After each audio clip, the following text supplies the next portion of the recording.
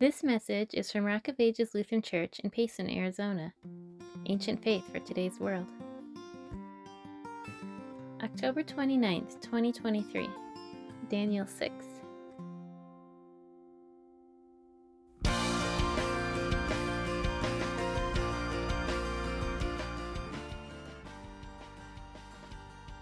courts were convened, and a man stood on trial. Presiding over these courts was the most powerful ruler in the area. And the man on trial was standing there because of the things he had written. And really, it wasn't so much as a trial. The Holy Roman Emperor gave him an ultimatum: recant, or be charged worthy of death. That man stood over 500 years ago, named Martin Luther, well aware that the last person put on trial in a notable position like this had been burned alive. And he didn't want to become the next prominent person killed for the faith, but he wanted to take time to think about the answer because of the consequences of his confession. What he said mattered. His devotion mattered. And he had to consider that in the face of threats. How do Christians respond to the face of threats against their faith and against the truth? Today we'll consider that as we look at the Word of our God from the book of Daniel, chapter 6. And we'll see just why God's people are able to stand up in the face of threats. See, Daniel found himself in his youth on the losing side. The Babylonians had come when Daniel was probably about the age of maybe 15 and had destroyed his city, the city of Jerusalem. And they had taken Daniel and thousands of others and carried them off into exile. So Daniel found himself living in a foreign land, speaking a foreign language, and surrounded by people who worshiped foreign gods. Why should Daniel? Why should he continue to worship the God of the decimated city of Jerusalem? Why should Daniel continue to display devotion to the Lord, the God of the temple that was torn down?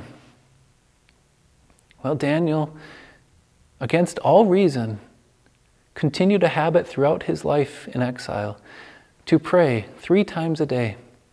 And 3 times a day he would face towards that destroyed city of Jerusalem, looking out east. And he would pray to the Lord, the God of Jerusalem. Daniel continued to do this, even as he rose to a prominent position.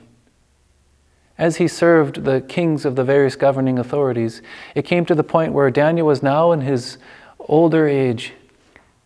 And even then, the gods around him were not the ones in charge, but the Lord remained the true God. And as Daniel became the nearly third in command, about to become the first in command administrator in the governing position, Daniel still prominently, before all the other administrators, showed his faith as he prayed to the Lord. But Daniel's fellow administrators came up with a plan to get Daniel to cease his devotion and prayer, to capture Daniel and really present an ultimatum, a threat against him. They came to the king and came up with a law that no one could pray to any god except for the kings of the Medes and Persians, and to that king alone, or else be thrown to the lion's den. Daniel, of course, heard this ultimatum. And don't think Daniel was some stoic religious person who had no fears. Daniel knew well the consequences. How would Daniel respond in the face of such threats? With his devotional habit, would he maybe just shy away just for 30 days? Maybe until things settle down? How do you respond in the face of threats? No, maybe you're not in some prominent governing position like Daniel was, where a lot of people see you, but don't think that your faith, your devotion, doesn't mean something to those around you.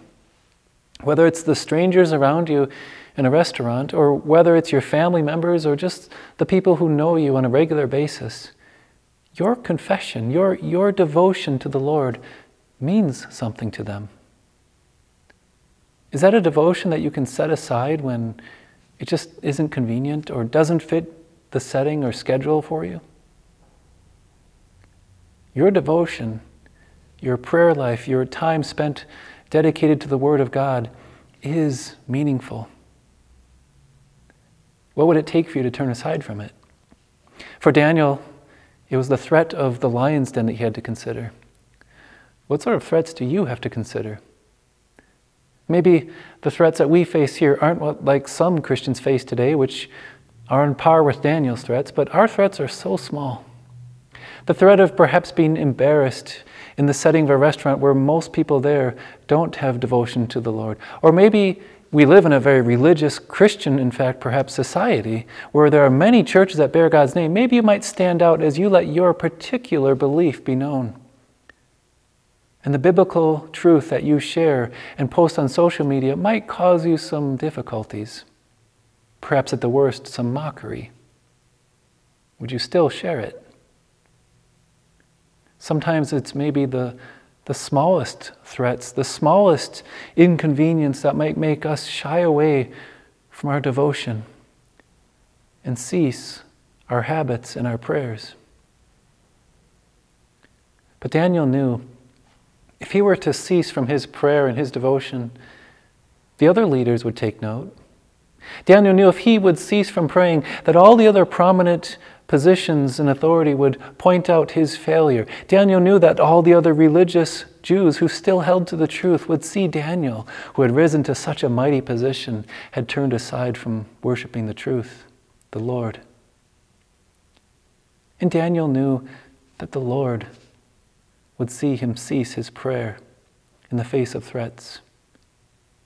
But Daniel also knew that the Lord, his God, delivers from all troubles.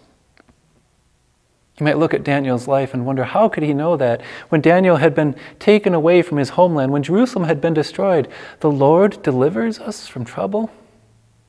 Well, Daniel, you see, had a vision, and he knew about the Messiah and the mission the Messiah would have to rule over all nations and for the good of his people and to carry out God's promise for them.